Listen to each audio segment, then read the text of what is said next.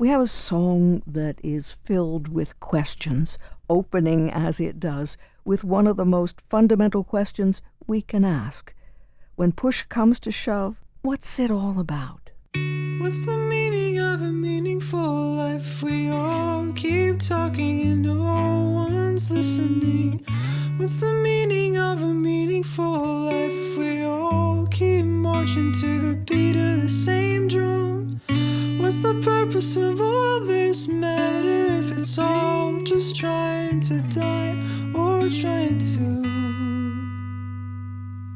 stay alive?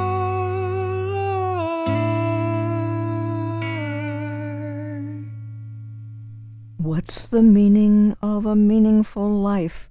Words sung at first in this airy, not at all threatening way, as if we might take time to consider the question, take time to think about it rather than really feel it.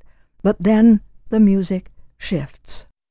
What's the meaning of a meaningful life? We all keep talking and no one's listening. What's the meaning of a meaningful life? We all keep marching to the beat of the same drum. What's the purpose of all this matter if it's all just trying to die or trying to stay alive?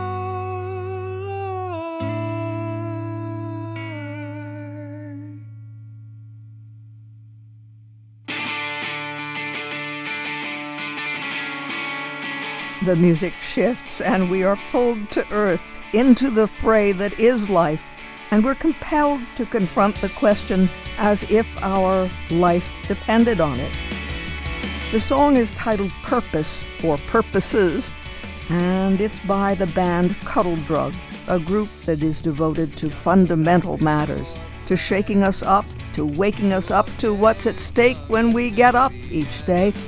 And for the band members, they sing what it is about for them. I don't care if anyone remembers me, just as long as they can see what I put my heart into. Also, that life is worth living if it's lived for someone else. Purpose, from the album Bed of Thorns by Cuddle Drug, was released in March of this year. Cuddle Drug doesn't pause in its caring for others, though, and to that end, the group has created a new EP on the heels of Bed of Thorns, addressing recent events in the nation's experience. Released today, the 4th of July. And with a straight face, you're going to tell students that America is so star-spangled awesome that we're the only ones in the world who have freedom. Canada has freedom. Japan has freedom. The UK, France, Italy, Germany, Spain, Australia, Belgium. 270 sovereign states in the world, like 180 of them have freedom. There's absolutely no evidence to... Derek Jolly is a founding member of the group. He grew up here in the Wyoming Valley, and he is a graduate of Wyoming Seminary in Kingston and Wilkes University in Wilkes-Barre. He went on to receive a Master of Science degree from the Philadelphia College of Osteopathic Medicine with concentrations in biomedical research management and industrial organizational psychology. Always, though, continuing to create music, capable of using his mind intensely, his heart profusely. For him, it is at the heart of a meaningful life. And it is probably no surprise that Cuddle Drug asks a big question in the group's newest song. We had a chance to speak by phone with Derek Jolly to ask him about the 4th of July release. Cuddle Drug is an art collective, so there's always ebb and flow to who is involved with every little aspect of things. I really took the lead with this first EP of our summer music, so the primary voice you'll hear on this EP that's out today will be me. This EP has 2 songs that were readdressed from the past of Cuddle Drug that got re-recorded, and 1 brand new song. As we've discussed before, and as you recently had on your program, it's now yesterday, July 3rd, I was involved in the American Guild of Organists America concert at First Presbyterian Church, where I'm a vocalist and a reader. And the first track on the EP is called Not Every Prayer is Answered. And it's a song I actually wrote to perform for special music at First Presbyterian, but I addressed it in a very contemporary and colloquial tone, expressing that hope is something that we give ourselves. So you'll hear that track first. And then the second track is a song that was also written in 2016 called Salty, and it's about channeling anger. And it's a provocative tune, and I know that our listeners will listen to it and recognize that it is provocative. I'll leave it at that. And then the last track is Collection of Ghosts, which is the song in which I'm wondering what it truly means to be an American, and hoping that the answer is that we truly wish to stand up for the democratic ideals that ensure that everybody has justice and advocacy and has the resources available to them to live good lives that they decide what is best for them. So that is the EP. And I've taken the reins on the first one, but of course I would never be able to do anything without all of the creatives that surround me in the art force that is Cuddle Drug, and I'm always grateful to my band. And I'm also grateful to the community surrounding me. There's countless voices and great individuals that help me get my perspective right on all of this. I never guess. I do my research, but much like the boys in my band hear things that I don't hear, I also choose to surround myself with people that don't necessarily think or look like me, that see things that I don't see. Because I want to make sure that I'm not only doing the correct kind of advocacy work, but I'm also doing it in a well-informed way. Cuddle Drug always addresses what one might consider to be controversial subjects. But I think there's a difference between addressing something lazy controversy, right? Like something is controversial because it's obvious that the artist didn't necessarily think too much about it. I prefer to be controversial in a very well-informed way.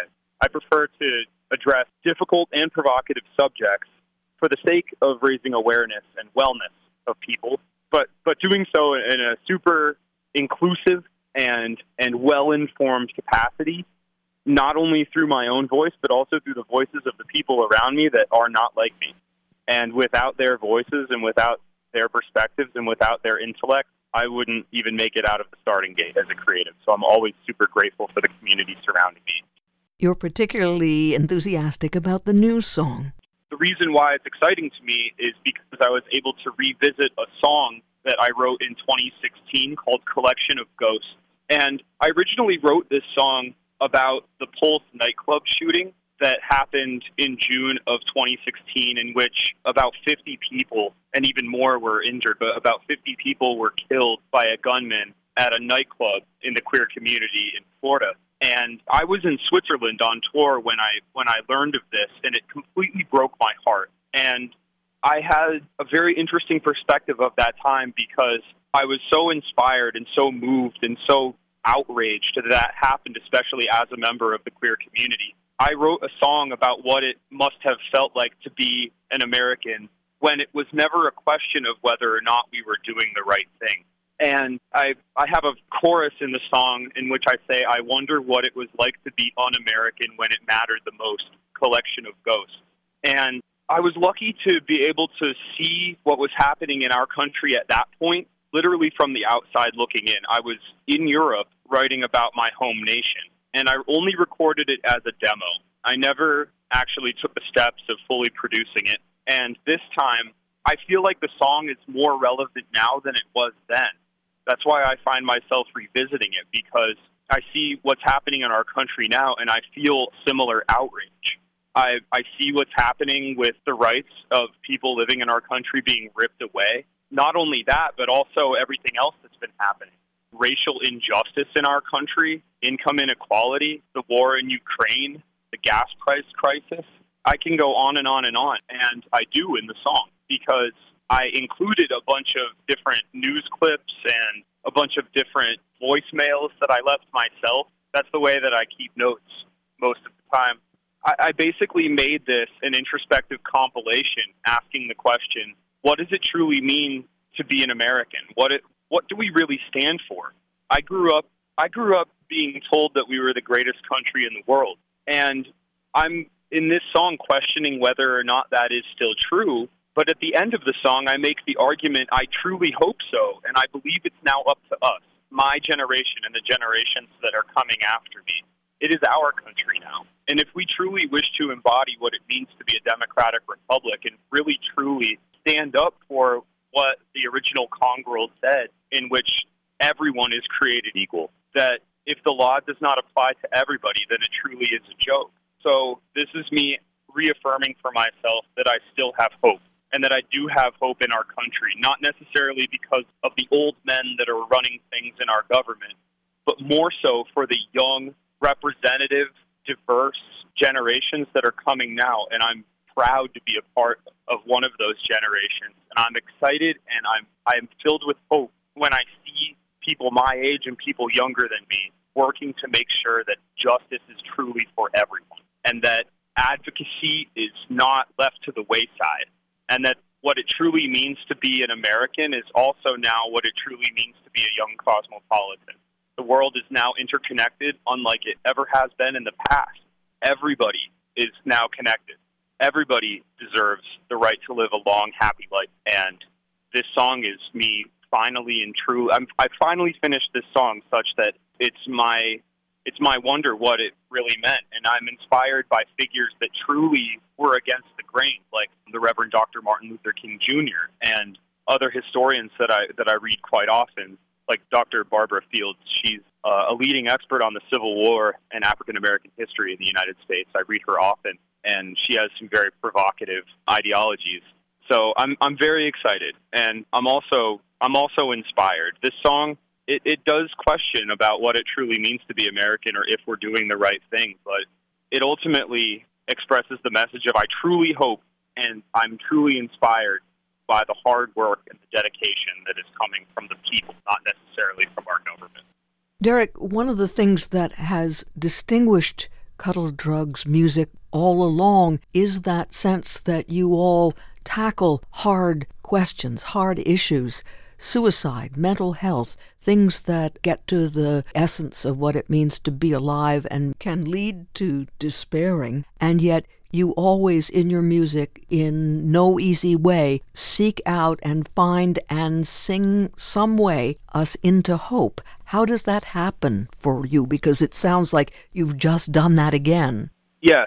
Cuttle Drug as a band, we never shy away from difficult subjects that affect us. As artists and as musicians, I'm constantly inspired to try to maximize advocacy and wellness and justice for everyone. And I'm inspired constantly to help use my voice and my platform to raise awareness and raise good works for causes and for voices that wouldn't otherwise normally be heard by our audience or our listeners. And this is actually just the tip of the iceberg, Erica, because this is a 3-song EP that is coming out on July 4th, but we actually have another one in the works, and I won't say too much about that because it is still in the works, but it will be coming soon, not long after this, addressing the same type of thing I'm very excited about. But as we've spoken about in the past, Bed of Thorns, our recent full-length album released in April, was very difficult to address issues of mental health and suicidality, but just because it's hard doesn't mean we're not going to try. Ultimately, it's a cathartic experience for me personally, and also I feel like it is the duty of artists and the duty of creatives, at least in my perspective, to never ignore what affects them and never ignore what affects the people around them whom they care about so much. And, it's not necessarily easy to write about mental health struggles or about issues affecting the queer community or about suicidality, but it definitely isn't super difficult to write from my own perspective. Like, when I write about those things, I'm writing about what affects me personally. But now I find myself writing about issues that are affecting my generation. But we're just one little puzzle piece. I've said that time and time again when it comes to working and creating music and art that raises awareness and encourages our listeners to become active in these problems. I would never presume to ever understand what it's like to be in their shoes, but I try my hardest, and I won't shy away from trying to help in every single way that I possibly can. And I know I speak for the band when I say that.